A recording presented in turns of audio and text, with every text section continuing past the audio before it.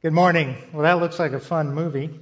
As Matt already mentioned, we've been looking at different movies. We looked at After Earth and Man of Steel, and looking at the messages that are in those movies, and considering some themes, some common themes that are in that movie, and particularly what the Bible has to say about that. If you missed any of those, you can actually go onto our church website, churchinthevalley.com, and listen to those for free, and I encourage you to do that. This week, we're looking at Monsters University. Now, some of you may be thinking that I was asked to do this message because I am a university professor. That is completely coincidental. Although, there are several students this weekend working on a 30-page paper that is due for me who probably think I am a monster. They just need to get over that. It's good for them, and it hurts me worse than it hurts them.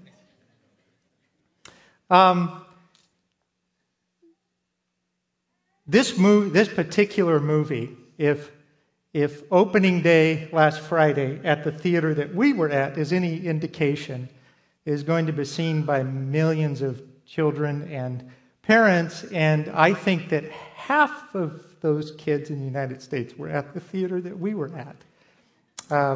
But just real quickly, I want to summarize the movie. The movie gives the background story for the friendship between Mike Wazowski and James P. Sullivan, also known as Mike and Sully. Mike and Sully are now an inseparable pair, but that wasn't always the case. The movie is a look at their relationship during their days at Monster University when they meet, and when they weren't necessarily the best of friends. From the moment these two really mismatched monsters met at Monsters University, they actually couldn't stand each other. When they first meet, Sully is cocky and self-absorbent, and Mike is just constantly dreaming of being a scarer and the best scarer. Kind of an all-consuming passion for him. And then an argument between the two of them at the beginning of the semester after they meet leads to this rivalry between them. And the duo compete to see who's the better scarer for a better part of the semester.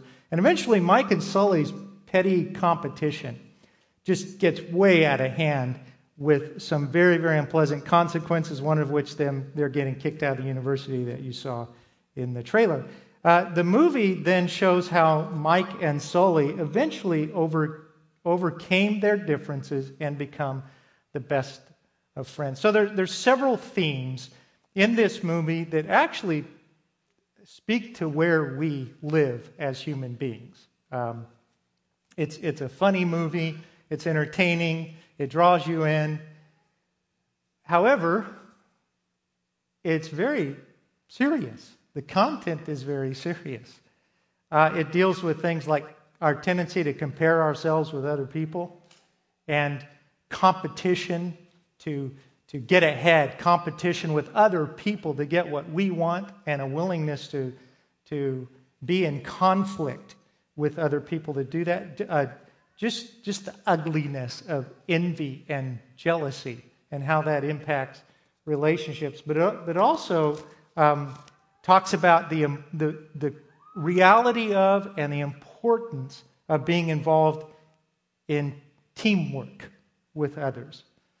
So the movie reflects a lot of different values about these issues and about relationships in general. The focus of this message is to look at what the Bible has to say about those things. The Bible actually has a lot to say about all of these issues, particularly relationships and teamwork, and whether or not we follow the Bible on these matters makes a huge difference in our lives. But before we consider some of those specific things that the Bible teaches, I just want to make some preliminary general comments about relationships, beginning with the importance, the critical importance of cooperative relationships. According to the Bible, We were actually made to be in cooperative relationship with our Creator and with each other. And life doesn't really make sense outside of cooperative relationships. Life really does go better when we team up together with other people. Real growth and lasting change take place in the context of interdependence with others, not through our own independent efforts. There is a common cultural idea out there that if you really want to be successful in life, if you really want to have a good life, if you really want to be happy, then what you have to do is find out what your specific purpose in life is and go for that. And then you have to get everybody else in your life to cooperate with that. And that is kind of bled over into Christianity and in Christendom, with the idea that the only thing I need in order to have a happy life and the only thing I need to grow is just me and Jesus, just me in a relationship with God. And it doesn't really depend on or have anything to do with my relationship with others. And that actually is not true biblically. I'm sorry I keep fooling with this, and I'm just going to go ahead and make it work once and for all and leave it alone. That's done. The degree to which we cooperate with others, this is really the truth. The degree to which we cooperate with others as a team not only impacts what we can accomplish within the different areas of our lives, family, work, church life, any other area of life, but also greatly determines the quality of those relationships. And so I just want to say a little bit more about teams and the need that we have to cooperate with other people. Several years ago, I heard an illustration that has been really helpful to me that kind of gets to the heart of this. And the idea, the illustration is this. Imagine back in the 1800s, up in the remote mountains, there are two trappers. And these two trappers cannot stand people. They want nothing to do with people. They want nothing to do with each other. And they're both on the same mountain, and they just kind of leave each other alone. But they're both just really surly. They just can't stand people. They don't get along with people. And the only thing they care about is trapping animals for the furs to then take down the mountain to sell the furs and then go right back up the mountain. And that's all they want to have to do with people. Well, one day they figure out, they both begin to think independently. You know, if the two of us got together and pulled our resources, we could actually make more money. We can profit. So they decide to come together and begin talking about how they can pull their resources together and take it down the hill and make more money and then come back and do their own thing again. So the question is this: what would it take for those two incredibly selfish individuals who can't stand people to accomplish something together? It would take them having to communicate with each other. They would have to come up with some kind of an agreement. They would have to decide how to distribute the profits. They would have to decide who's going to do what. They would have to actually set aside some of their own desires in order to cooperate together. They would have to actually meet occasionally to talk about it. They would have to get past themselves in order to do that. Now, we can go on and on and on. It turns out, as you answer the question about those two surly trappers, that what is required for those two very selfish individuals to actually work together toward a common goal is what is required for every relationship to work. Because we were made to work together in relationships, in teams. So I want to talk about the nature of teams just very briefly. Here then is a definition of a team. It is people cooperating with each other to accomplish a common goal. The truth is that we can't do most of what life requires without teaming up with somebody else or others. And unfortunately, that requires us getting past ourselves. I say unfortunately because that's hard to do. Despite how crucial teamwork is, selfishness and pride pull us toward competition, toward competing. And it's a real battle to cooperate and work well with others. Everyone is part of a team. And all teams have a goal, a mission, or a purpose. Family involves teams. Marriage is a team. Just the whole family as a whole is a team. The goal is to raise kids who are successful in this world. Scripture says the goal is to raise godly offspring. And that requires us working together to do that. At work, there are teams at work. Bosses and workers are a team. Work project teams. And the goal is a profitable product. In church life and in ministry, we work together as a team. In ministry teams, and the goal is to accomplish the mission that God has given to us. God intends for real personal growth and maturity to happen in the context of certain kinds of relationships and in the context of our working together with others to accomplish something. To actually change in the context of relationships, we have to rely on God to make a movement away from thinking about ourselves to thinking about what it means to cooperate with others and work together with them. So, there are a couple of attitudes toward life that are required in order for us to do that. I want to talk about what those attitudes are, and then I want to talk about the difference that makes in working together on a team. So, the first movement we have to make is from pride to humility. And what this is a shift. This is a shift from deserve to serve. As we help people with their goals and choose to show consideration and respect as we relate to others. Philippians 2, verse 3 and 4 talk about this.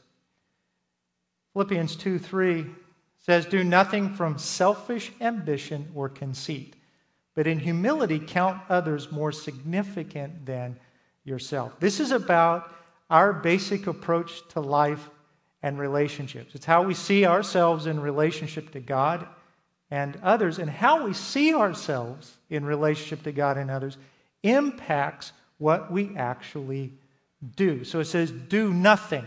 Don't act in any way. Don't say things, don't think things, don't do things that are from this basic approach to life, and that is selfishness. Our actions, particularly how we think about and treat other people. So in this verse we find two basic orientations to relationships: arrogance or humility. And they are diametrically opposed to each other. Arrogance is this. Arrogance says this. Approaches relationships this way: I am more important and more deserving than anybody else. Because I am, what I want is more important than what they want. And they exist in order to help me accomplish my goals and what I want. Humility says the opposite. Humility says, you know what, others are actually more important than I am. And I am at least no more deserving than they are. So these are two basic attitudes and approaches to relationships that people take. Arrogance keeps us from having the kinds of relationship that allow us to truly grow and mature. When we approach relationships with arrogance, it actually works against us. Because it creates a kind of dynamic in the relationships that is not healthy, that doesn't build in us and each other the kind of things that really help us grow spiritually and into maturity. The other shift that we have to make, the other basic underlying attitude, is to shift from selfishness to teamwork. Now, this is a shift from the thinking of me to thinking in terms of we, as we decide to move past conflict and toward teamwork. And in verse 4 of chapter 2 of Philippians, it says, Let each of you look not only to his own interest, but also to the interest of others. This is where humility leads us. It leads us to consider how we can be a help to others in what they need. And this is absolutely required for working together with others to accomplish goals. So I included in your handout a chart that gives a summary of these attitudes and behaviors that build teamwork. And I want to compare and contrast the specific strategies that come out of these two basic approaches or attitudes to relationships. Strategies, there's two kinds of strategies or groups of strategies. There's strategies that just kill teamwork, that just kill the cooperative effort to accomplish something. And then there are strategies that come out of the attitude of humility that build teamwork and allow us to really work together to accomplish something, whatever that might be. So on those things that kill teamwork are competition, comparison, and conflict. And those things that build teamwork, in contrast to competition, is cooperation. In contrast to comparison, is complementarity. In contrast to conflict, is caring. So I want to look at each of those, what those are, what Scripture says about those, and just help you understand the dynamics, and for you to consider where you're at in your own relationships. Not so that you feel bad, but so that you understand the direction that leads to good, healthy, cooperative relationships. The first killer is competition, in contrast to the builder of teamwork, which is cooperation. James 3:16 says this, For where jealousy and selfish ambition exist, there will be disorder and every vile practice. What competition, the heart of competition is self-promotion. Promoting myself, seeing other team members not as people that I cooperate with, but people who are a threat to what I want. So I have to compete with them. They have an agenda, I have an agenda, and we're competing against each other to get that, to accomplish our own agendas. I want something, and I need others to cooperate with me to get that. The builder of teamwork is cooperation, the opposite of this competition. Romans 12:16 says, Live in harmony with one another. Do not be haughty, but associate with the lowly. Never be wise in your own sight. Cooperation is getting past myself to work together toward a common goal with other people. It's working toward harmony. We are called to do something And we need to work together to move toward that. And the key to that is humility. So I want to give you a couple of examples or illustrations that help you understand the difference between competition and cooperation. Several years ago, I heard this illustration about a guy who had a dream. It's not a true story, but it does illustrate this. He had a dream. He had a dream about heaven and a dream about hell. And his dream about heaven, he saw this banquet table. Actually, I'll do the hell one first. He dreamed about hell. He saw this banquet table. This beautiful, beautiful feast laid out on this huge, long table, and everybody was sitting there. But everybody had these really, really long spoons. And none of them were able to enjoy the feast because they kept trying to feed themselves, but they couldn't do it because their spoons were too long. And then the scene switches to heaven. And it's the same banquet table, same feast, with one huge difference. Same spoons, same long spoons. They were feeding each other. So they were enjoying the feast. The fact of the matter is, this really does illustrate reality in life. There is a feast of goodwill that God wants us to enjoy in relationships.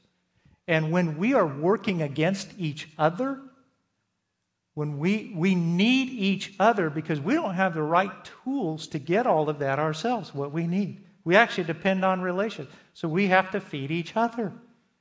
That is a picture of cooperation. Now, another example of this is actually personal. It is in my own marriage. Early on in my marriage, I had tremendous difficulty because we had difficulty in our marriage for at least the first 5 years. I'm sure it was longer than that.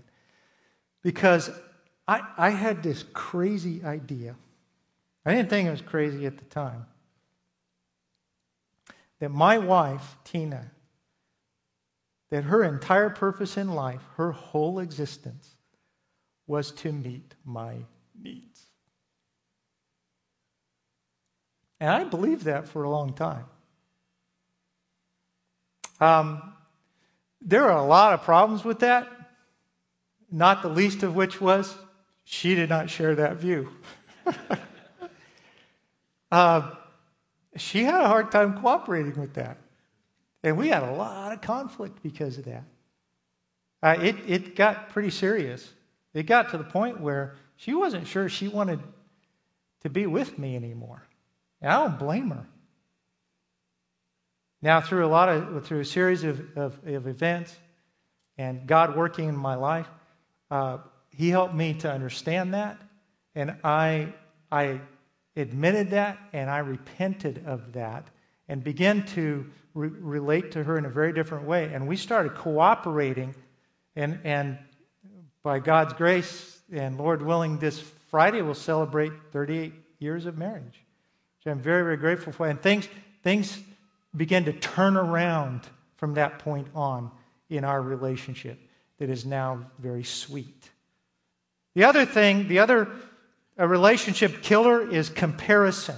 This is when our goal is competition. When our goal is competition with others, then we just naturally make comparisons.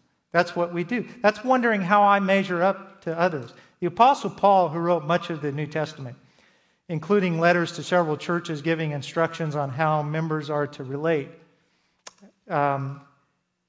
also how they work together in teams, said this to the church that he founded in the city of Corinth. Not that we dare to classify or compare ourselves with some of those who are commending themselves, but when they measure themselves with one another and compare themselves with one another, they're without understanding. But we will not boast beyond limits, but will boast only with regard to the area of influence God has assigned to us, to reach even to you. For we are not overextending ourselves as though we did not reach you. For we were the first to come all the way to you with the gospel of Christ. We do not boast beyond the limit in the labors of others, but our hope is that as your faith increases, our area of influence among you may be greatly enlarged, so that we may preach the gospel in lands beyond you, without boasting of the work already done in another area of influence. Paul talked about how they commended themselves. This is comparison. At the heart of comparison is self-promotion that takes two forms, either promoting ourselves and expecting others then to acknowledge how wonderful we are in anything that we do, and getting upset if they don't do it, or wishing that others would just recognize how wonderful we are without us having to tell them, and then getting upset when that doesn't happen. This happens in marriages, this happens in work, this happens in church life. What it really is boasting beyond our sphere of responsibility. It's seeing life in terms of how I measure up to others, rather than seeing life in terms of what God has assigned me to do and what I need to be faithful to do.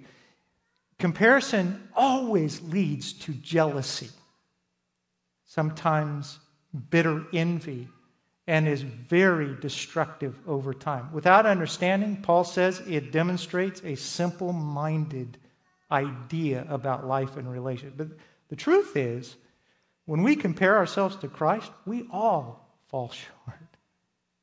The builder of teams is a word that we don't often use, complementarity. It simply means this, that I need you and your abilities and your uniqueness to combine with what I do and my uniqueness so that we can accomplish something that we cannot accomplish by ourselves, which are most of the important things in life. It's the opposite of comparison. 1 Corinthians, and for the sake of time, I'll just highlight this. Paul says in 1 Corinthians 3, he's talking to the Corinthians, and the Corinthians are very, very conflicted. They're having all kinds of problems in relationships. There are certain leaders that they are identifying with. Some said, he says this in chapter 1, I am of Apollos. Others, well, I am of Paul. Some say, I am of Peter. We follow him. And then some say, well, we even have a corner on Christ. And Paul actually makes this statement to them in verse 1. I thank God that I didn't have anything to do with any of you, if you're going to act that way. And in chapter 3, he calls them a bunch of babies. And then he said, look, here's the perspective. Here's the perspective. I planted the seed. Apollos came along and did his thing and watered it. But God was the one causing the growth. None of us can take credit for that. So we work together as a team. So stop acting like a bunch of babies competing with each other and learn to work together according to your area of responsibility. We have roles to play in the bigger scheme of our common goal. And working together means that we are faithful to do that. It's really not about what we're called to do. It's really about who called us to do that. I've had several different kinds of experiences throughout my life. One of those years ago was river rafting in New Zealand. This was in 1980. And the kind of river rafting we did was on number 4 and 5 River. If you know anything, it's really dangerous. And we didn't realize this was going to happen, but when we got there to this river, the people that organized this handed us wetsuits to change into. It was already snowing outside. We were freezing. And the water, they told us if we fell into the water, we have 30 seconds to live because our muscles will cramp up and we can't move. So all the way down that river, that's what I thought. 30 seconds, do not fall in. But one of the things that absolutely required, we were on these big pontoon rafts that we were straddling because it was a soft bottom boat. And this big burly guy in short pants and then big wool socks and a tank top t-shirt, no wetsuit. This was a real man. And his name was Wormwood. I don't know. He was bigger than life. But he was instructing us before, and he told us a couple things. He said, you do exactly what you're assigned to do, because everybody's life in here depends on it. Don't worry about what other people are doing. You do what you're assigned to do. And 2, when I say grab that rope and hang on, you hang on. 3, you use your paddle the way I tell you to use it.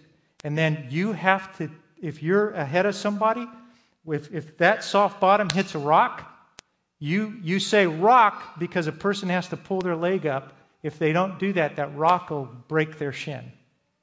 And we did this all the way down the river. But it's a perfect example of what is required to work together.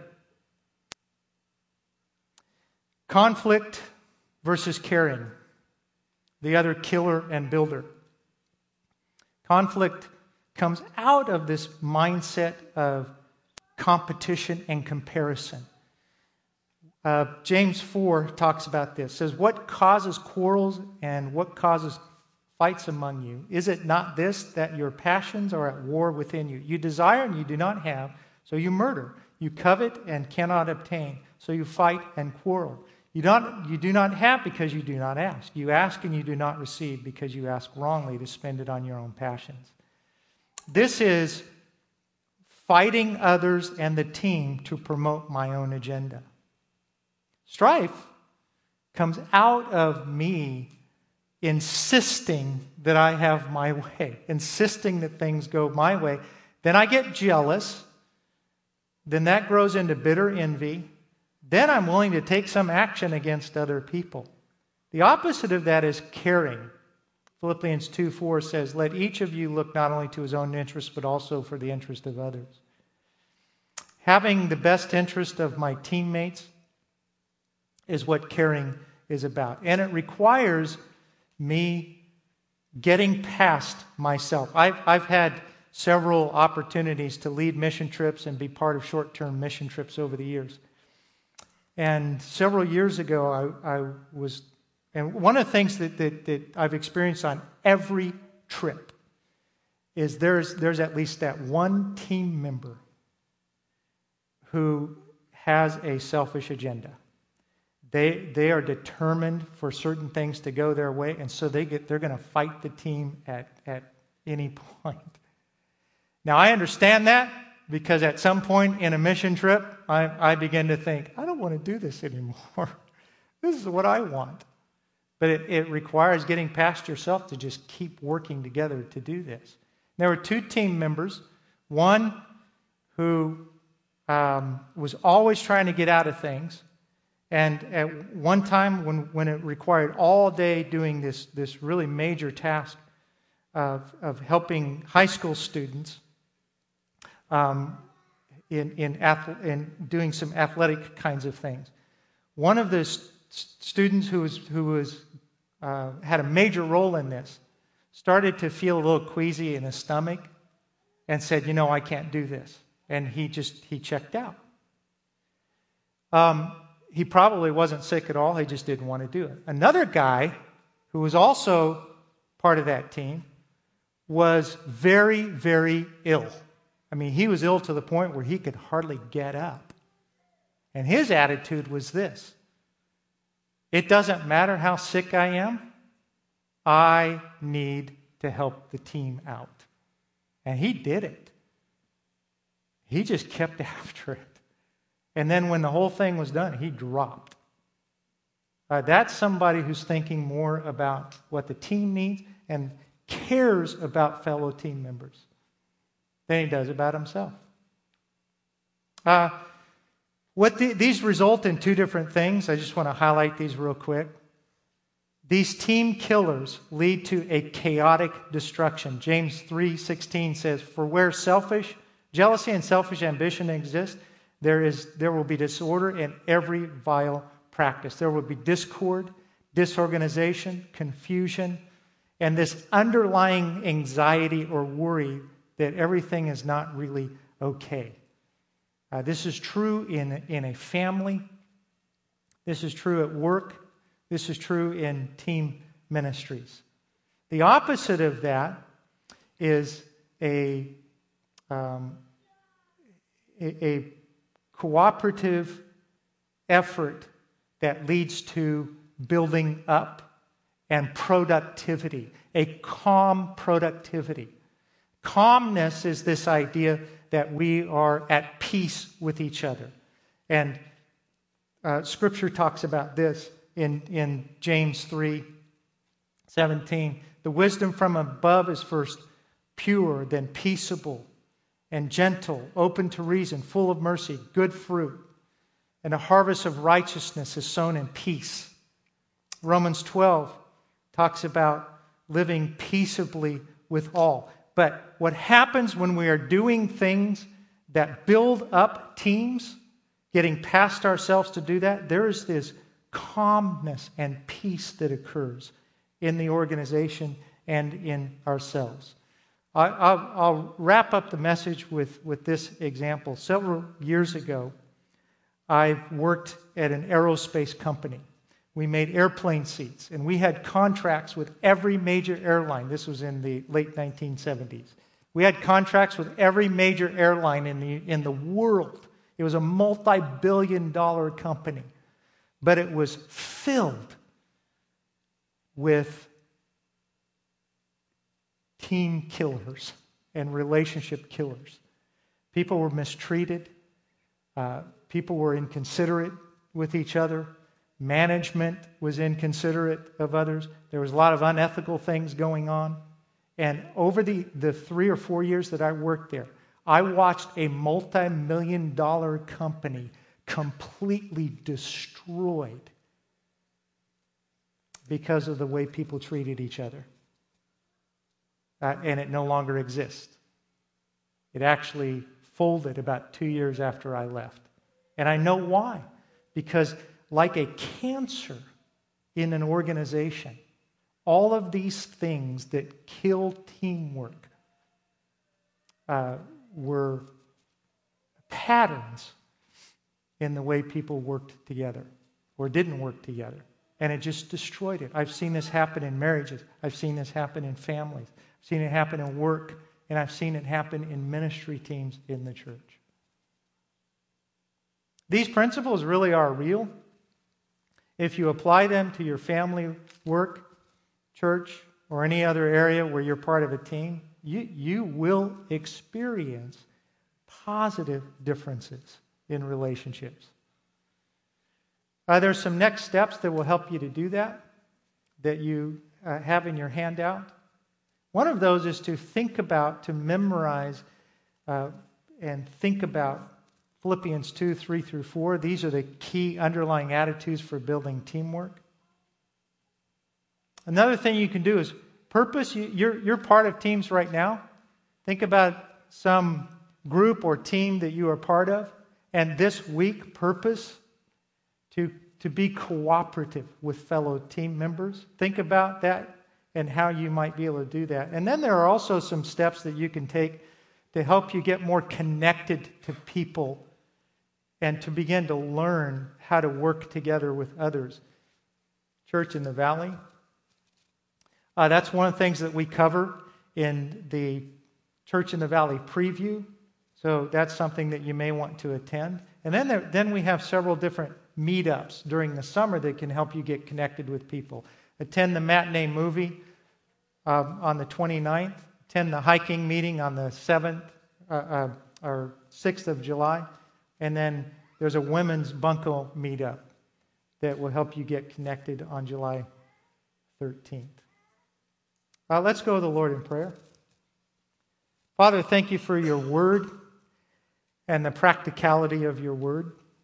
How it speaks to real life, how it speaks to where we live, and particularly about what makes relationships good and what doesn't make them good. You've made that very clear to us. You could have just left us to ourselves. You could have left all of that up in the air for us to figure out ourselves, but in your love and your grace to us, you revealed to us in your word some very specific things about how to get the most out of life and how to have a life that is really rich and full and a blessing to ourselves and others. So as we consider those things about right relating. Help us to become convinced that they really are true, and help us to learn to trust you as we get past ourselves, to cooperate with others to accomplish the things that you have given us to do. And what a privilege it is to be part of your team. I ask these things and commit it to you in Jesus' name. Amen.